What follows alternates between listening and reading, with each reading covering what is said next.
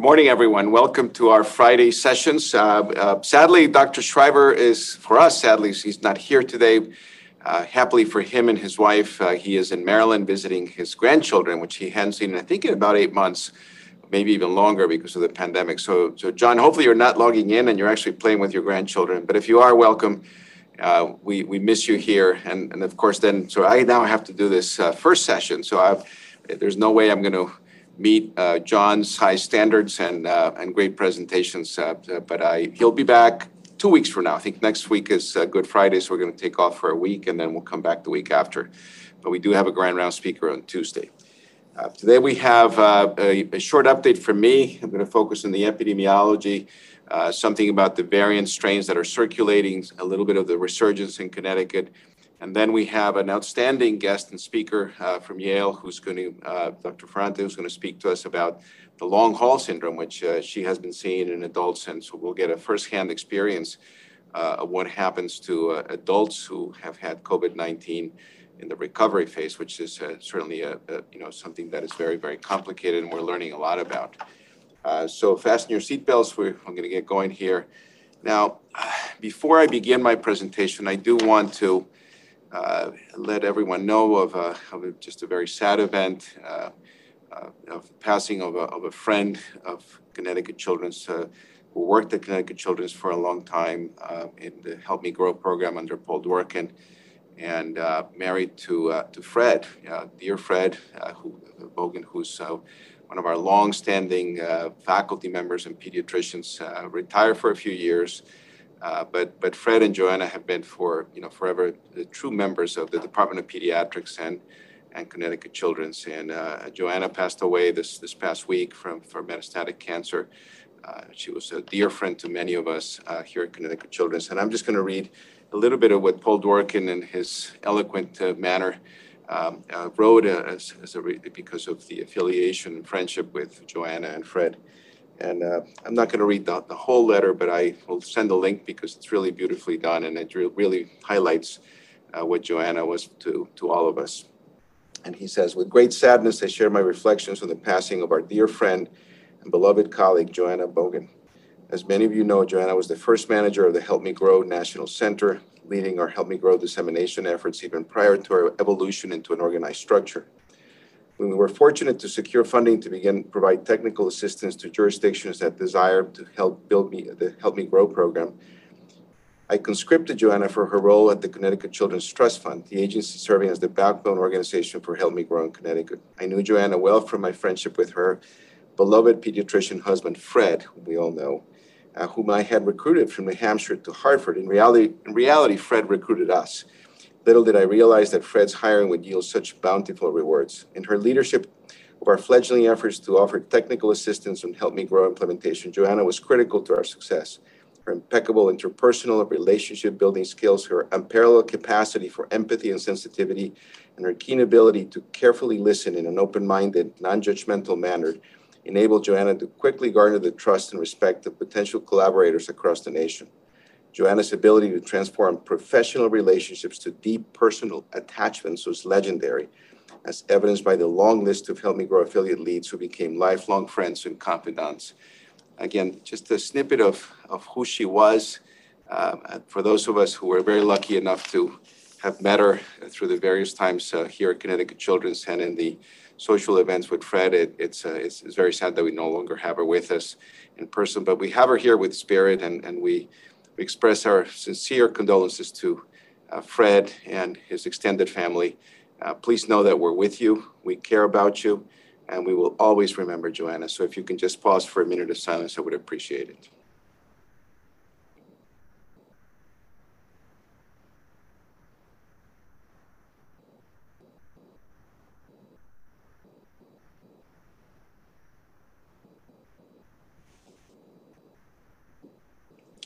Thank you. All right, I'm going to begin with some updates. Again, Connecticut, the health department finally has caught up with the Centers for Disease Control, and we no longer require testing and quarantining after traveling to other states within the U.S. Connecticut Children's has updated the guidelines for LT members, even those who are fully COVID-19, not COVID-19 vaccinated. There's a little typo here. So if you travel domestically, you can return to work without testing, quarantine, as long as you remain without symptoms. Now, you must self-monitor for 14 days. Now, international travel still follows the rules. You have to test and quarantine, and the internet has additional information. So, but keep your guard up. I'm going to show you some numbers that I think would be a little bit concerning. So you still have to be careful as you travel and you come back to the state, even if you're vaccinated. You've seen this now for over 13 months. I've been showing you this at either town hall or here at various venues. And this is the 3:25, 8:28 p.m. It probably already changed this morning. Global cases, you can see here, 125 million cases. That's just a remarkable number of the number of people that have been infected with COVID-19. And that's really of those who have been tested and counted. It's probably much higher than that. It may be, and some people believe this is close to 200 million people that have been affected, which is getting very close to the worst pandemics in history. Frankly, getting into, the 500 million people that some of the worst ones have taken place many, many years ago. Now, the U.S. Sadly is leading the charge here with 30 million. I'll get back into that in just a minute.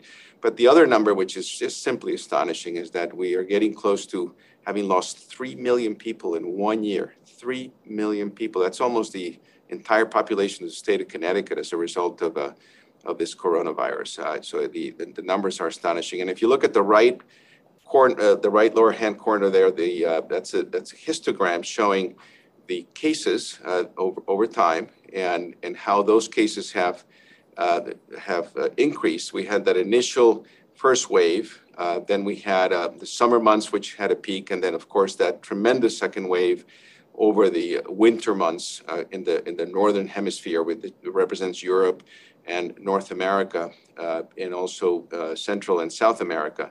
But what you can also see is the latter part of this is there's also an increase. And that's something you've all noticed, that over the last month and a half, we've had an increase in cases once again. And that probably has a reflection of the variants that are currently circulating, which are far more infectious. And I'll show you a couple of articles about that. Now, this is fascinating. This is something that we rarely see. Every disease generally that we talk about generally affects the developing world a lot more. So if you talk about malaria, tuberculosis, HIV, leishmaniasis, anything that is deadly and chronic and horrific, sadly, it always affects the developing world. In this case, the virus has sort of gone in the other direction. And you can see here that the virus affects primarily those countries that are more developed, that are wealthier.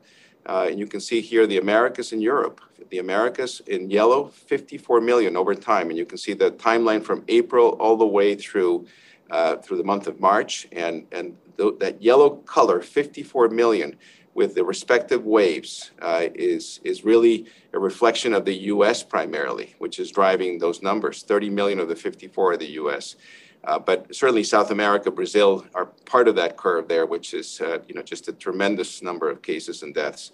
Europe follows closely, although it started there. So you can see there on the left in April, that initial green peak. You remember the history about approximately a year ago, a little bit over a year ago in Italy, how many deaths we had in Italy and in Spain and France and the UK. And then we followed. But it has also done the same thing. And we kind of trail them just a little bit, but with higher numbers. And you can see that they're also having a resurgence. You've heard about places in France. Paris is shut down once again because of the resurgence of COVID-19. So very, very interesting at how this has affected the developing world. Now, if you look at Africa in blue, it's still a lot. 3 million is a lot of cases, but certainly pales in comparison to the developing world. So this is a twist. It's a twist of infectious diseases. We will learn about this a lot more. Even in our hemisphere, if you look at Haiti has had very few cases of COVID-19 and very few deaths. And that's a country that's devastated every time there's a hurricane, there are earthquakes, we have tuberculosis, violence, all kinds of things. This one, for reasons that are still unclear, did not affect the island, which is good for them, because otherwise it would have been quite devastating for the poor nation. So we'll learn more about this, genetics, lifestyle. Who knows what the issues are? But this is interesting to me. Now, if you look at the worldwide epidemiology, this is from the WHO again, and you can see, this is about a week old, so just a little bit off. But you can see there the country and the histogram showing the different waves from April all the way through March. And you can see in the United States, on the left there, the second wave, and a little bit of a resurgence more recently. Brazil has remained very high, and it's now under a horrific pandemic with lots of deaths. A lot of this a reflection of poor management in terms of really highlighting the importance of the disease and the prevention methods that need to be done. And unfortunately, the government in Brazil has done a very poor job with this. Hopefully, they'll get on the right track to help. India had a very large peak in the summer months through September, and then it has decreased. A little bit of a resurgence. A large percent of the population has been infected in India, which is very interesting. Now they are rolling out vaccines very quickly. Russian Federation initially not much, and now they saw a peak through the winter. It seems to be decreasing. There's some concern that the numbers there are not real, but again, they've also had a problem. The UK, you've all heard about this, and you see that second wave there. A lot of that was the variant, the B117 that we talked about, that is now here in the US, and you can see the numbers for France. Now, Italy had that initial peak with so many deaths. They've had a second peak and now a third resurgence that they're actually shutting down some of the cities in Italy as well, just to give you a sense. Spain, the same thing. Turkey gives you a sort of an unusual curve, and I've spoken to some of my colleagues that are physicians in Turkey, and what I've heard from them is that unfortunately, some of the numbers were not really clearly reported, and so those flat lines initially probably were not real. A lot of this was underreported. You can see what happened in Germany. My native country of Colombia has been hit pretty hard with a population of 40 million. There's about 2.4 million cases with lots of deaths, and they had a second wave just like we did, and there seemed to be in a lower peak right now. And then in the southern hemisphere in Argentina, that initially had nothing. They really were pretty clean for the first part of the pandemic, but they've been hit pretty hard now, and they're coming into the winter months, so hopefully they'll vaccinate quickly. Now, in the U.S., 30 million cases, remarkable. Who would have thought about this a year ago? We were thinking that, perhaps by summer would be okay, maybe taking masks off. I was wrong about that, and here it is. I mean, we're not there yet. We're not even close. We're going to be wearing masks and probably going to be wearing masks for the next 8 to 12 months. I mean, I hate to tell you that, but that's just the reality. And you can see the numbers there. And what's really astonishing is that the death number with getting close to 550,000. And as we speak, we have team members who have family members in the ICUs. I know that for a fact. I spoke to one of our team members last night who has a brother in one of our ICUs who's very, very sick. And it's a young person. It's in their 40s. So this can happen to anyone. And this is a reminder that we do need to vaccinate each other and move forward and still follow our social distancing rules and everything that we've talked about for so many months. You can't give up right now. How about total detected cases? This is very interesting. This is from the MIT group, and I love this website. They have a lot of great information. And so predicted cases based on their numbers, and this is pretty accurate actually, as of April 2nd coming up next week, in California, 3.6 million cases. That's the highest number of cases. Obviously, it's a very populated state. Texas, 2.7 million. Florida, 2 million cases. And Connecticut, actually a lot of people, 300,000. That's, for a small state, we've actually been hit pretty hard with COVID-19. Now, if you adjust per population, you can see that really, the whole country has been hit hard. Perhaps the Pacific Northwest and Maine and Vermont have been the ones that have been spared the most. They're less populated. Perhaps you have mountain ranges and people are more dissipated. But if you look at the rest of the country, there's a lot of cases. The Dakotas were hit hard, if you remember, back in the summer and early fall, with a lot of deaths associated. And this is adjusted per population. But you can see where, which states were hit hard. The Mid-Atlantic somehow a little bit lower, but certainly Connecticut, Rhode Island, New York, New Jersey, pretty hard. Now, these are the active per million. That's another number that is very important because it really tells you where the hotspots are right now. And you can see that we are in New England, in New York, New Jersey. This is the hotspot right now for the U.S. So there's no way around it. No different than last year around this time. We were the hotspot. So this will migrate as it always does. We are finishing our winter. Coronaviruses tend to have this pattern, the normal coronaviruses, and I think this new coronavirus is going to begin to follow this pattern as we move along over the next 2-3 years. And you can see Connecticut at 1,000, almost 2,000 active cases per million. So that's still very high, which means when you go out to the supermarket, even though the governor has relaxed a lot of these things, don't lower your guard. You still have to wear your masks. You can't gather with a lot of people. If you're not vaccinated, you will have a risk of getting infected. And even if you're vaccinated, you still have to follow the recommendations that we've talked about. Now, average daily rate per 100,000, John has shown this graph before. The good news is we're beginning to see some gray towns up in the Litchfield area, in the Northeast as well, where you have less than 5 cases per 100,000. But notice the metropolitan areas, which is around in Fairfield County, the New Haven, Hartford, still pretty red. So it really hasn't changed yet, and you have to be real careful as you travel throughout Connecticut and go into these areas. These are the confirmed cases by date, and this is a reflection of this is from the health department. You can see the 2 waves in Connecticut. A year ago, we were not peaking yet. We peaked around April 14th. And in fact, I want to show you that this year, we're actually having the same number, perhaps even a higher number of cases than last late winter, early spring. So, we were being really careful back then. People were not moving around. The highways were basically empty. It's no different right now. We have the same number of cases. So don't lower your guard, please. This is really, really important. I cannot emphasize that enough. You saw the first wave. You saw the horrific second wave, and we're in what we call a ripple or a small wave now in the months of April, and hopefully that will begin to change. Now, these are the total number of cases by age. People still say, well, it doesn't affect children. Well, it actually does. It affects children in a major way. And you can see of the 300,000 cases in Connecticut, almost 51,000 have been diagnosed in kids under the age of 19, 17,000 in kids under the age of 9. Now, the good news is not all of them have developed severe disease, but guess what? Some of them will develop some of the long-term complications, which will be something that we'll touch upon in the next part of the presentation, where we will talk about the long haul syndrome. And we are beginning to understand what that means. And even some kids with mild, moderate disease may develop some issues.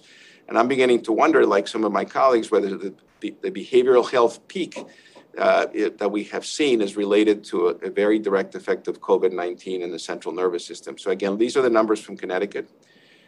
These are the patients hospitalized by date. We had many in the first part. And again, if you remember that really affected our elderly population. Many were in nursing homes, many died, and they ended up in the hospital with very severe disease. But the winter months were terrible. We had a lot of people in the hospital. And then we're seeing a resurgence, a little bit of a peak. Here at Connecticut Children's, we had a quiet time during the, perhaps late February, early March, and we're seeing more cases now coming in. This is very typical of a wave effect as people are coming in with COVID-19. And I think one of the differences this time around is we're seeing younger people with COVID-19. But I want to give you good news as well. COVID-19, this is from the University of Washington website, where they do fantastic work with analytics as well. You can see there on the left, August 2nd, 281 cases, predicted estimated new cases. That's per day. You see the second wave around right past Thanksgiving into Christmas, New Year's. And then the third, the ripple, which we're seeing right now, and it's right now about, I think the state reported 1,500 cases yesterday, which is aligned with what the analytics say about 1,000 cases per day. Now, if we vaccinate, continue to do what we're doing, summer months come, and hopefully this is correct, that by June we'll have 20 cases per day. That would have been the lowest since last year when this whole thing began. So we're hopeful that we're going in the right direction.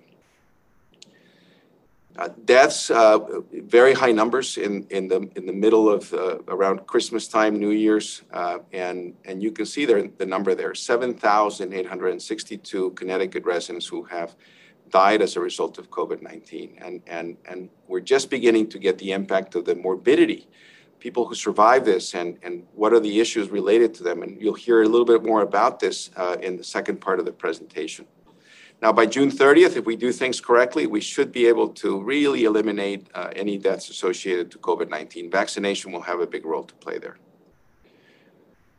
This is the other statistic, which is really something to pause about, and this is the crude death rate by race and ethnicity, and this is right. You can see here this has really affected in a major way. It's affected everyone, no question about it, but Hispanics and non-Hispanic Blacks have been affected mostly. And that's a reflection of our health disparities and our cities, our big cities. And this has really affected my fellow Latinos in a way that has been just tremendous, with a lot of morbidity, a lot of mortality. This should give us a pause and make us think about how we handle healthcare moving forward, as healthcare disparities play a big role in any disease.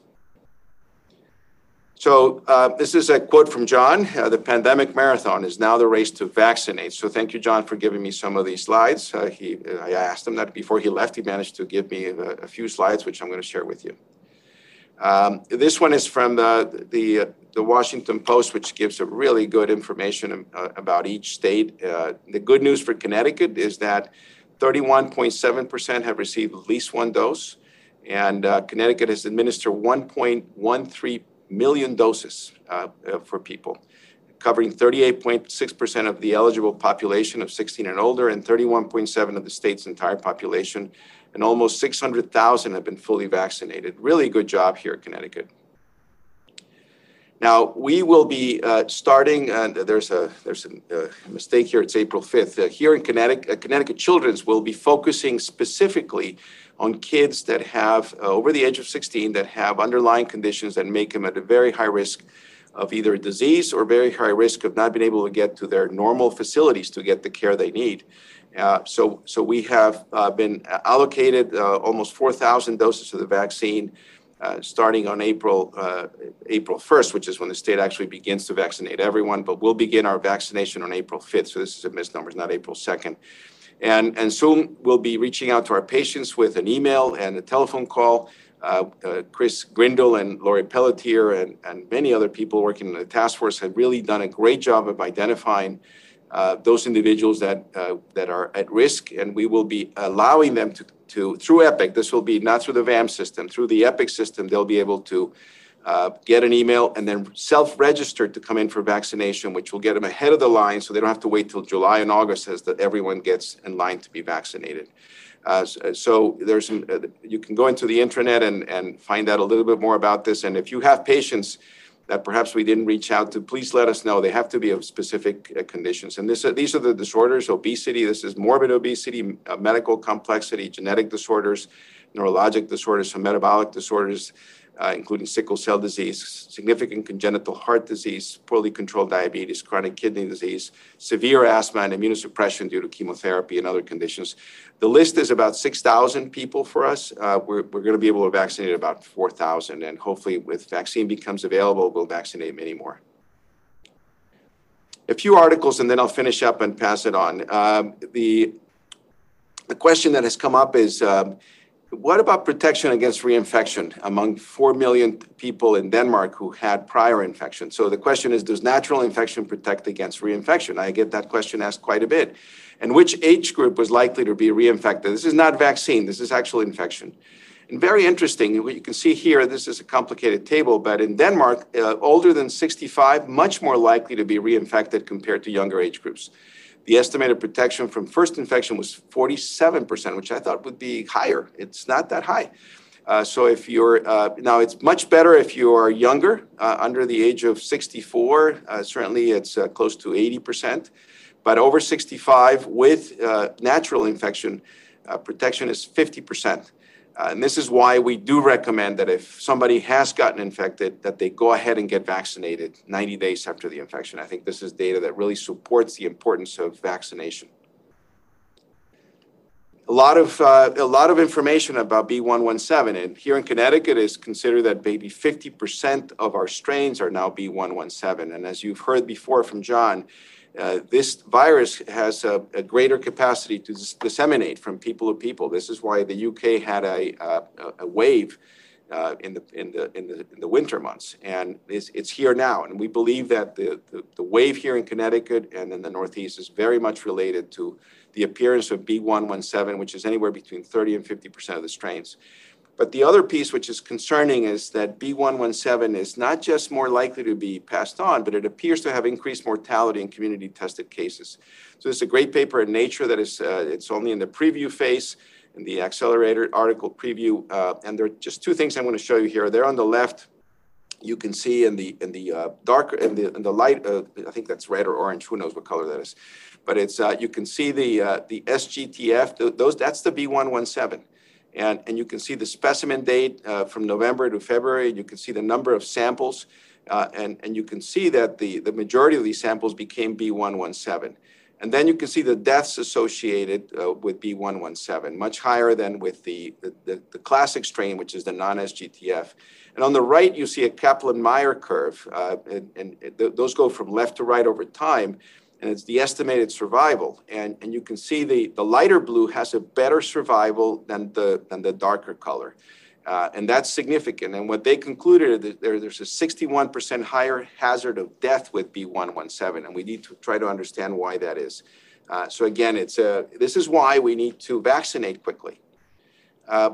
The other one is very important that the monoclonal antibodies that we have, and we've been using a number of them here at Connecticut Children's, that the variants, these variants, especially this P1 and B1351 variant, may escape the commercially available monoclonal antibodies. And again, this is a figure that I borrowed from John, and it's a neutralizing antibody, which is showing, it's a complex figure, but that you can see on the top there, each one of those is a different monoclonal, CASI, IMDI, and Regeneron CoV-2. And that's the last one is a combination of two. And you can see that in at least the top ones, they still work for this variant. But if you go in the bottom part, you can see there's a difference between the top curves and the lower curves. And the lower curves, which are in red and blue, are the variants, B1351 and P1, and it doesn't work for them. Now, it still works for the B117. So what we have done here at Connecticut Children's is that we now have gotten away from our monoclonal single therapy, and we've actually moved on, and we have a clinical pathway that Grace Hong and the team have done, where we actually use a combination of CASI and MD. So if you're coming in for neutralizing antibody, we use a cocktail, which seems to be very effective. Now, the good news is that the mRNA vaccines are still active against the variants. So despite the reduction in anti-B1351 spike protein titers, in this case, in Moderna, the immunization yields neutralizing antibodies that still provide protection. So that's another reason why you need to get vaccinated as quickly as you can. So this is from John. He always wants to put a movie in at the end. And so are we done yet? The answer is not yet, but soon. I think June looks good. This virus does throw curves at us, and so we may go in a different direction. But I think hang in there. You got to take care. Follow careful instructions as we've actually talked about, and I think we'll get in the right direction. So I'll finish with that, and I'll take questions at the end. I'm going to pass it on now to Dr. Lauren Ferrante, who's an assistant professor of medicine in the section of pulmonary, critical care and sleep medicine in the Department of Internal Medicine at Yale. She's incredibly well-trained, and they have real-life experience with long haul syndrome, especially those individuals that are in critical care and then leave the critical care unit. And she's been working on this for many years. So I appreciate that Lauren was willing to join us today and give you some real life experience for adults who've had COVID and what we may be seeing in kids as the pandemic goes on. So Lauren, go ahead, and I'll give you the podium now.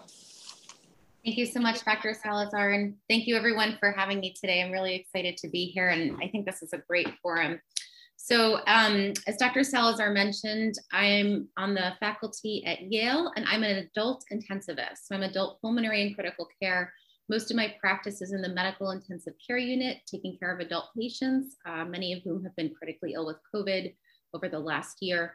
But I'm also one of the faculty who staff our post-COVID recovery program. And there were 3 of us who initially started staffing it, well, I guess about 9 months ago now, and have continued to follow patients there. So I'll be talking to you about that today. I have no conflicts of interest to disclose. As Dr. Salazar mentioned, I'm a physician scientist, so I have a research program focused on long-term outcomes after critical illness. And that's, I have no conflicts of interest to disclose, but that work is funded by the NIH and the Pepper Center, and my funding is listed here. So the objectives of today's talk are threefold. So first, I want to briefly review the published literature describing patients with long-term symptoms after COVID-19 infection. Second, I'd like to present some early data from our own recovery program, as I thought that may be of interest to you since it's a Connecticut-based program, describing our patient population and their burden of symptoms.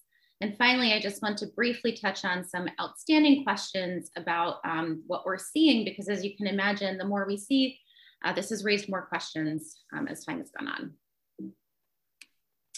So I know that you already saw some of this data, but what I did want to highlight is that although we've heard a lot about, the deaths related to COVID-19, and that's, as the numbers rise, it's just terrible. But what we want to also highlight, especially in the context of this talk, is that most people do survive. And here in Connecticut, you can see that on the left, this is the cumulative number of COVID cases by town. And to date, as of March 2021, we have over 285,000 COVID survivors living in Connecticut. The reason I included the data, the graph on the right, is to show that this number is likely to increase, because as you can see, most towns in Connecticut still have more than 15 or more cases per 100,000. So we're likely to see, unfortunately, more deaths and also more survivors, many of whom could be suffering from the long haul syndrome. And so in the interest of time, I decided to briefly highlight one of the most recent and best designed studies focusing on long haul, or actually just long-term symptoms after COVID-19 infection. So this was just published in JAMA recently within the last few weeks. And this is many of the published studies that exist on long haul syndrome are either convenience samples or smaller observational studies.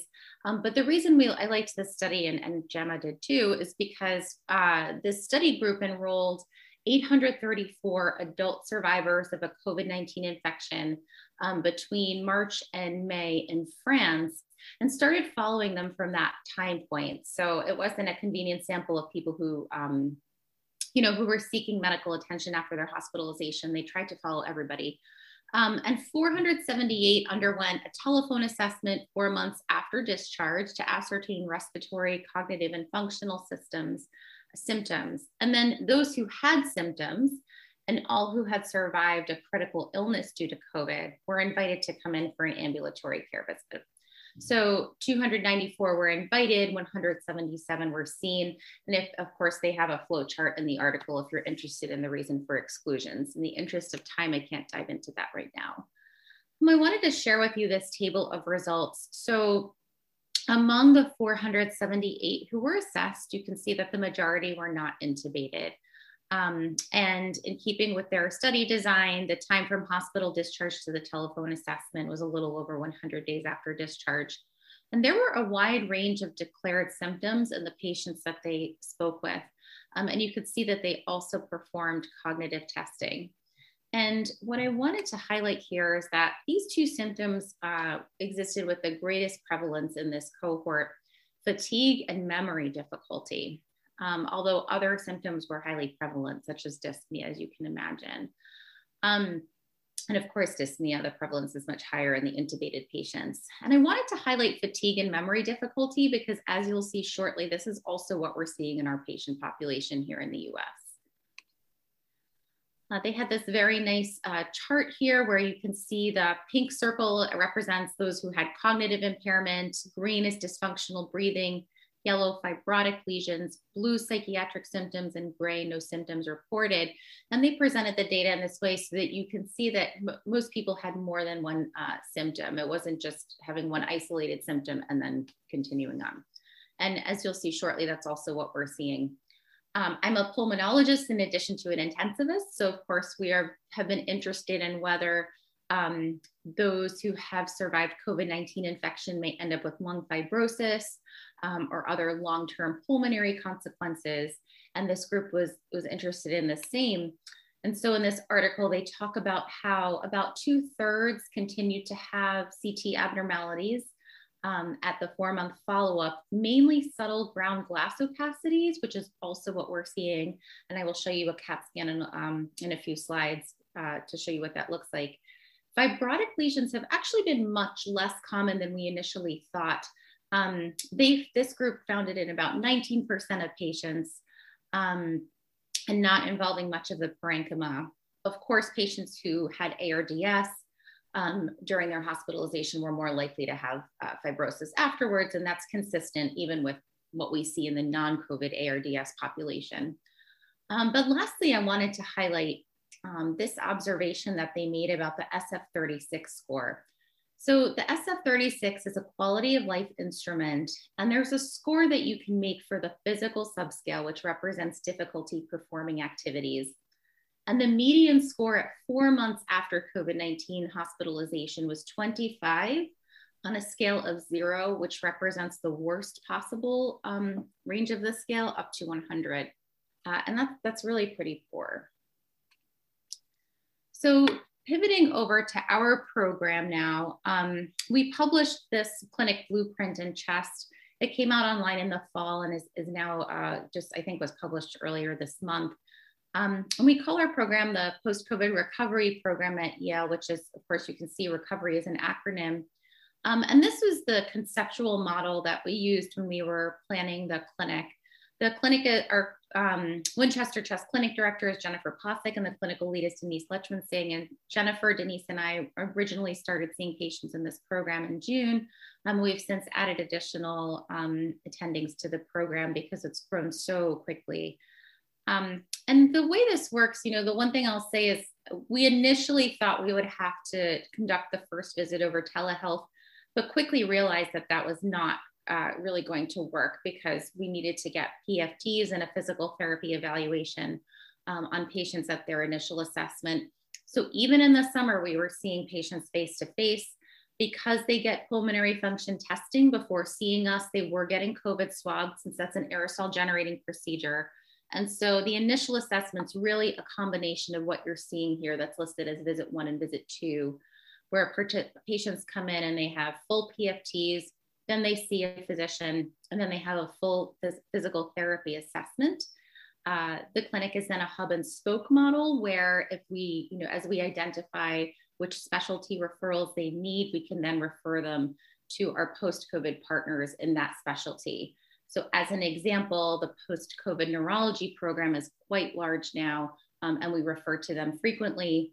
Other common referrals include cardiology. There's a post-COVID cardiology program now, and then we have partners in many other specialties as well. So here are some early data from the recovery clinic pilot cohort. We're calling it the pilot just because it's essentially the first 37 patients who were seen. So this represents a very early group. There are some people who are working on abstracting these data into REDCap. So there's a bit of a delay as the project had to be approved first. And so the one thing I'll say is, the very early group was largely non-hospitalized because the other patients were still in the hospital and they would go home, recover, and see us a bit later. So the mean age, as you can see, is about 52 years with a wide range. And most people are from home. The comorbidities that we're seeing are those that you might expect. So hypertension, diabetes. I think being a pulmonary clinic, many patients with asthma just sought us out. But overall, not a very multi-morbid population. You can see the percent with the said comorbidity is actually still fairly low, at least for the adult population. Of course, I'm sure children are different. And this is something that really stood out to us and a reason that we're continuing to gather data from our program. And we hope to see more data from other post-COVID programs. The cohort studies of hospitalized patients are, of course, capturing a hospitalized population. What we're noticing, and what many post-COVID programs in the country are noticing, is that the patients who are seeking out care for the long haul syndrome were not necessarily hospitalized. In fact, the majority of them were not hospitalized during their acute illness. And then among those who were hospitalized, only a smaller fraction of them were on mechanical ventilation. Many were on nasal cannula or high flow. And I actually expect the nasal cannula and high flow proportions to increase as we moved away from intubating people early. So very early in the first surge, there was a movement towards intubating people fairly early. But now we've realized that that's not something that we have to do. And so many of our patients are actually on high flow in the ICU and nasal cannula on the floor. In terms of what we're seeing in our clinic for post-COVID symptoms, these are some of those that were captured in this early cohort with the highest prevalence. And I wanted to highlight that we're seeing a lot of dyspnea, a very high prevalence of fatigue, cognitive changes, and mood changes. And so because of these cognitive changes, this is the reason that the post-COVID neurology program has grown so quickly. And we're very grateful to them for their partnership. The dyspnea and the fatigue do not always run together. So I'll talk a little bit more about that in a moment. We're capturing the PROMIS Global Health and the MMRC on everybody who comes in. And here you can see the range of scores for the PROMIS Global, along with the subdomains of physical health, neurocognitive health, and social health. Here you can see the range of scores for MMRC. So this is a dyspnea scale. And I've included the what each level means here at the top for your reference. And I just want to highlight that, having an MMRC, you could imagine, so if you're a fairly young functional person, to now have an MMRC of 2, which is about a third of our patients after COVID, they're walking slower than people of the same age, or they have to stop for breath when walking on level ground. That's a pretty profound symptom to be suffering from. And then of course, grades 3 and 4 are much worse. In terms of objective measures, we found, and again, this is a bit different than the other cohort because we tended to see people, I would say about a month after their hospital stay on average. But many of our patients had an abnormal CT, as was found in the JAMA study. Most commonly, we're seeing multi-lobar ground glass. And I can share with you that, the ground glass that we're seeing, I'm showing you some examples on the right, it will be there for a few months after COVID-19 infection, and sometimes it persists for several months out. And, it's hard to know exactly what that represents. Lingering inflammation, why does it resolve sooner in some patients than others? But we're mostly seeing ground glass, much less evidence of fibrosis. And here, we've said that anecdotally a small number of patients have residual fibrosis. That's been our experience. We have not seen too much fibrosis. Most of the fibrosis I've seen in my patients was in patients who either had pre-existing ILD or were intubated for a prolonged period of time and with severe ARDS when they had COVID. And the other thing that struck us was that even if patients came to us with CT abnormalities and dyspnea, they very often had normal PFTs. So that was a very surprising finding for us. As time has gone on, we've found some PFT abnormalities here and there. For example, many people, it's almost that they have an unmasking or recrudescence of airway disease that they previously had in life, so they may need to be on some inhalers. Some people may have mild reductions in total lung capacity, but all in all, most people have had normal PFTs. And again, so I just wanted to highlight, so my area of research is long-term outcomes after the ICU. And there's, for those of you who practice in the ICU, you may be familiar with the term PICS, or the post-intensive care syndrome. This is something that's been described for quite a long time at this point. The term was coined in 2012, but the concept has existed for much longer in addition to the field of research. And you can see that the 3 domains that are described in the post-IC syndrome are physical, cognitive impairment, and mental health impairment. And as I've highlighted here on the left with one of my own patients, 3 months after COVID infection, and she was in our ICU, she's still on oxygen with persistent dyspnea, impaired functioning, word finding difficulty, anxiety, and flashbacks. And so she meets all three domains of the post-ICU syndrome. And so for some of our patients, there is this overlap between post-COVID symptoms and PICS. But I think we all know that the long haul syndrome is unique. There really seems to be something unique about this virus. And so there's a lot of ongoing work looking into the pathophysiology of some of these unique manifestations. There are investigators in our post-COVID neurology program who are working on something called the MIND study, where they gather CSF in many of these patients in addition to imaging and a battery of other tests. And some early findings suggest that there may be antibodies against brain tissue in long haul COVID patients who have neurologic symptoms. And so I think they actually have a study in press on that currently. We've also seen a lot of patients with autonomic dysfunction.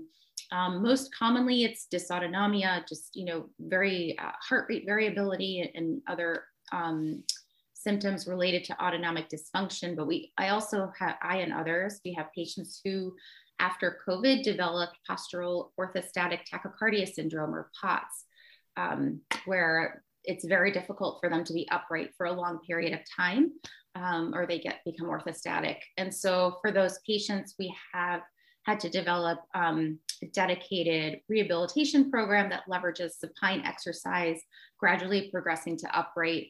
And there is a large body of existing literature already on how to rehabilitate POTS patients. And so we've applied that to our own patient pool. More recently, there have been some anecdotal reports and a small 44-person study out of Europe suggesting that the COVID vaccine may dramatically improve long haul symptoms. I have not seen any rigorous studies conducted that address this question, nor have I really had many patients report this to me, but I think this is something on our radar that we'll be interested to hear more about in the coming months. And then lastly, whether long-term outcomes differ in various patient populations is an area of interest, I think, for many of us. And just to highlight, one of the data points that Dr. Salazar mentioned earlier was how COVID had early on disproportionately affected older adults. And if you look at the CDC data tracker, you can see that although we know that older adults early in the pandemic were disproportionately affected, the truth is that even despite that, most older adults do survive. And as somebody who I conduct, my post-ICU program is actually focused on older adults. I conduct aging-focused research. I and other colleagues of mine, we were interested in whether COVID-19 in older adults, whether the burden of functional, cognitive, and symptom burden after COVID among older adults who were hospitalized, whether that would be different, and also what those symptoms would look like. Because early on in the pandemic, everybody was talking about how older adults were more likely to die, but nobody was thinking about what their long-term symptoms might be. And as you all know, there are many aspects of a COVID hospitalization that are uniquely, that may be more harmful for older adults, such as social isolation, the polypharmacy that we all saw, especially with medication shortages early on. We had to use more benzos. There were many immobility. Patients are confined to their room. They're not allowed to have family.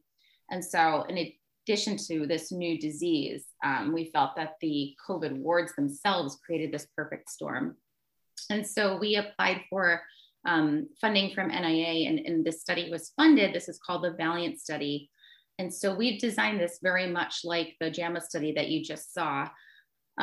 We submitted this grant almost a year ago at this point. It was funded. We've been enrolling since last June and really picked up enrollment in September after the funding arrived in August. And so we're enrolling 500 participants age 60 and older who were hospitalized with COVID across the Yale New Haven health system. We are enrolling English and Spanish speaking participants. We have Spanish speaking members on our research team because we wanted to make sure we were capturing all of the important groups in our population. And patients undergo a battery of assessments while they're in the hospital. It's all done remotely, capturing their baseline functional status, baseline cognitive status, social support, mental health, and it's a very comprehensive assessment. And then we repeat the assessment at 1, 3, and 6 months after discharge from the hospital. And we link to the EMR data so we can pull in all of the data points from their hospitalization. Sorry. Okay. And so in conclusion, because I know that we're up against the hour, I just wanted to reiterate that first, we are seeing a wide range of symptoms that may persist after COVID-19 infection. And among the most common complaints, we're seeing fatigue, memory difficulty, and dyspnea, and that's what's being reported in the published literature.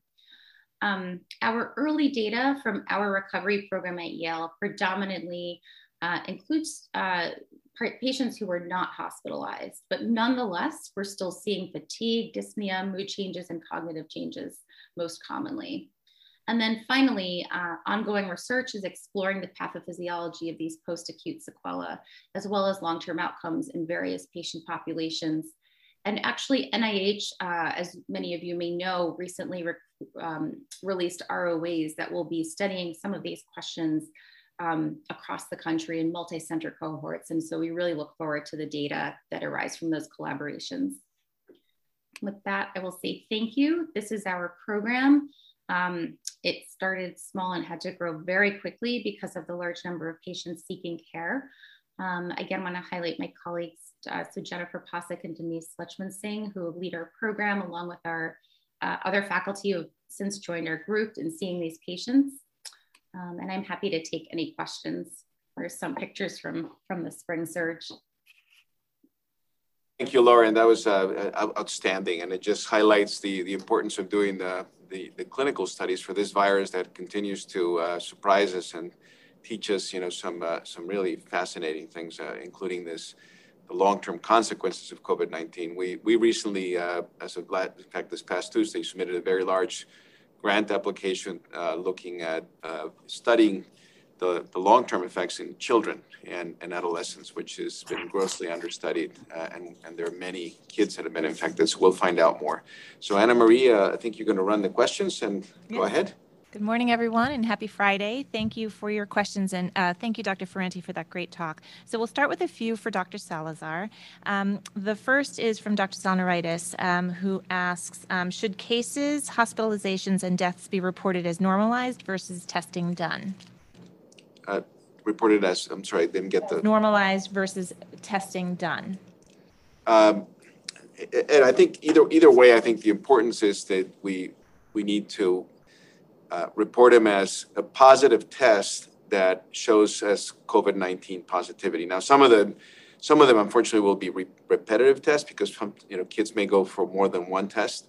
But it does give you a sense of how many kids are actually diagnosed with COVID-19. And I think based on and what Dr. Ferranti just presented, it is very important for us to know of those kids who tested positive, how many actually develop problems. For instance, CHC Inc., Community Health Center Inc., they have tested over 75,000 kids through their drive-through or walk-up facilities. 9,000 kids have tested positive. And I want to know what happens to those 9,000 kids over time. Are those, in terms of the long-term effects, are those 9,000 going to develop, in some cases, neuropsychiatric, neurobehavioral disorders? And we need to understand why. So I think that, to me, I think tested is ideal. Is that a true reflection of the actual number of cases? Perhaps not. Great. Thank you, Dr. Salazar. Also, will we be able to vaccinate high-risk patients who are currently hospitalized if they are having a prolonged hospitalization? Yeah, I think that's from Dr. Skirk, is that question, and we can touch base offline. But if the answer is yes, if one of those children that is in the hospital is recognized through our slicer and dicer and meets criteria, and most likely they would be if they're have prolonged hospitalization, then that child can be vaccinated, and we will make sure we prioritize that. So give us the names, and we'll help you with that. And along the lines of children at high risk, are there any particular population of children that place them more at risk for COVID infection? That's a great question. And so we have seen in our ICU many kids who have very high BMIs. So morbid obesity actually does put them at higher risk. Surprisingly, what we haven't seen is all the kids who are immunocompromised coming in with COVID-19. Now, that may be not correct in a sense because many of them are more secluded at home. So, in fact, many of the immune deficient patients that we follow in infectious disease immunology have had the best year of their lives in terms of infectious disease. Why? Because everyone's wearing a mask, they're less exposed to viruses, even the COVID virus, and therefore they haven't been as sick as in other years. So the answer is it's a mixed bag. Some of the kids that we would think would have more severe disease haven't had more severe disease. But what's really, really important is that one of the reasons for vaccinating is that many of these kids have not been able to go back to their normal life activities, which are so critical for them for development, for going back to school, going to their social gatherings with other kids. So vaccination actually is a lifeline for their neurocognitive issues as opposed to even getting the disease itself. Thank you. And one more, Dr. Salazar. What is the Connecticut state requirement for fully vaccinated healthcare workers after international travel, non-recreational, regarding quarantine and testing at this time? Yeah, great question. So that hasn't changed yet. Even if you're vaccinated for international travel, you still have to get tested when you come back. And for Connecticut Children's, if you travel outside and you get tested, testing will get you back into the building. For local national travel, you don't need to be tested or quarantined anymore. So that hasn't changed yet. It may change over time. And, the CDC hasn't changed that recommendation. The health department hasn't either. So if you travel internationally, we still need to test you. Great. A question for Dr. Ferranti. Approximately what fraction of COVID patients developed the long-term chronic symptoms based on your observations so far? Thank you. That's a great question. So that question's probably best answered with data from our Valiant cohort, the study that I described. And actually earlier, that's why I paused because I thought I put in some of one of the slides from our early data. So at this point, we've enrolled 257 participants, and we had 1 month outcomes on 179 and some of the longer term symptom data.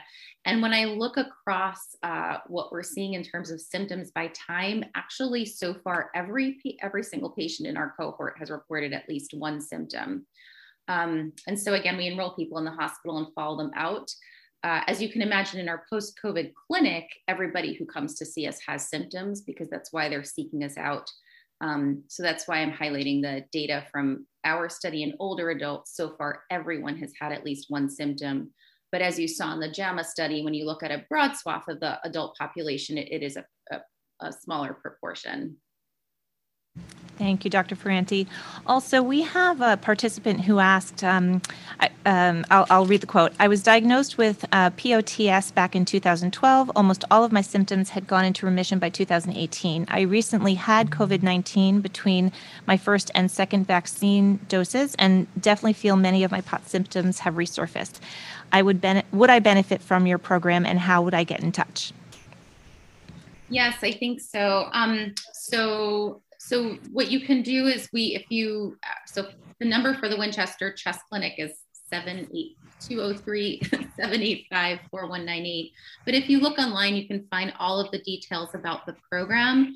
Also, our entire clinic is moving to a new building in North Haven at the end of the month. So that phone number will change. I can reach out and provide that to you afterwards via email so that anyone has it who's interested. So you can come make an appointment with us. If POTS is really the predominant symptom, then we would end up plugging you in with our post-COVID cardiology partners.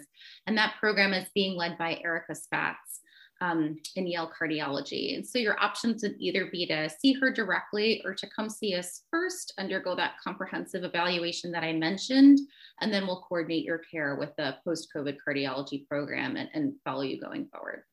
Thank you. And we can post that information on our site as well. One last question for you, Dr. Ferranti. Can you speak to the duration of the loss of smell and taste that people are experiencing? Sure. So that is a really great question. What we have noticed in our cohort and in other cohorts is that symptom may be most prevalent in the month after discharge. And looking at the data that I have on my screen, that I know you can't all see it right now, nearly half, about 40% still have loss of smell, nearly half still have loss of taste, but that really does seem to dramatically decline over time. And I can share that that is also what I'm seeing in our post-COVID program. Patients may come in and early on complain of that, but that does tend to improve in the majority with time. And it's the other neurologic manifestations that may persist, such as cognitive difficulty. Thank you so much. And just one statement from Dr. Jocelyn, who says Governor Lamont has announced yesterday that the eligibility for 16 plus individuals has moved up to April 1st. This is not an April Fool's joke. So on that note. Yeah, thank you, Anna Maria. Thank you, Dr. Ferrante. Great presentation. Thank you to all of you, 232 for joining today. This series continues to be popular. We won't be here this coming Friday. It's Good Friday, but we'll come back right after that with Dr. Shriver after he comes back from visiting his grandchildren. And you can send him an email and maybe he can send pictures with the grandchildren. Well-deserved break for him. So again, thank you for joining us. We'll see you on Tuesday for Grand Rounds. Dr. Ferrante, thank you very much. Have a safe, good weekend. Bye-bye.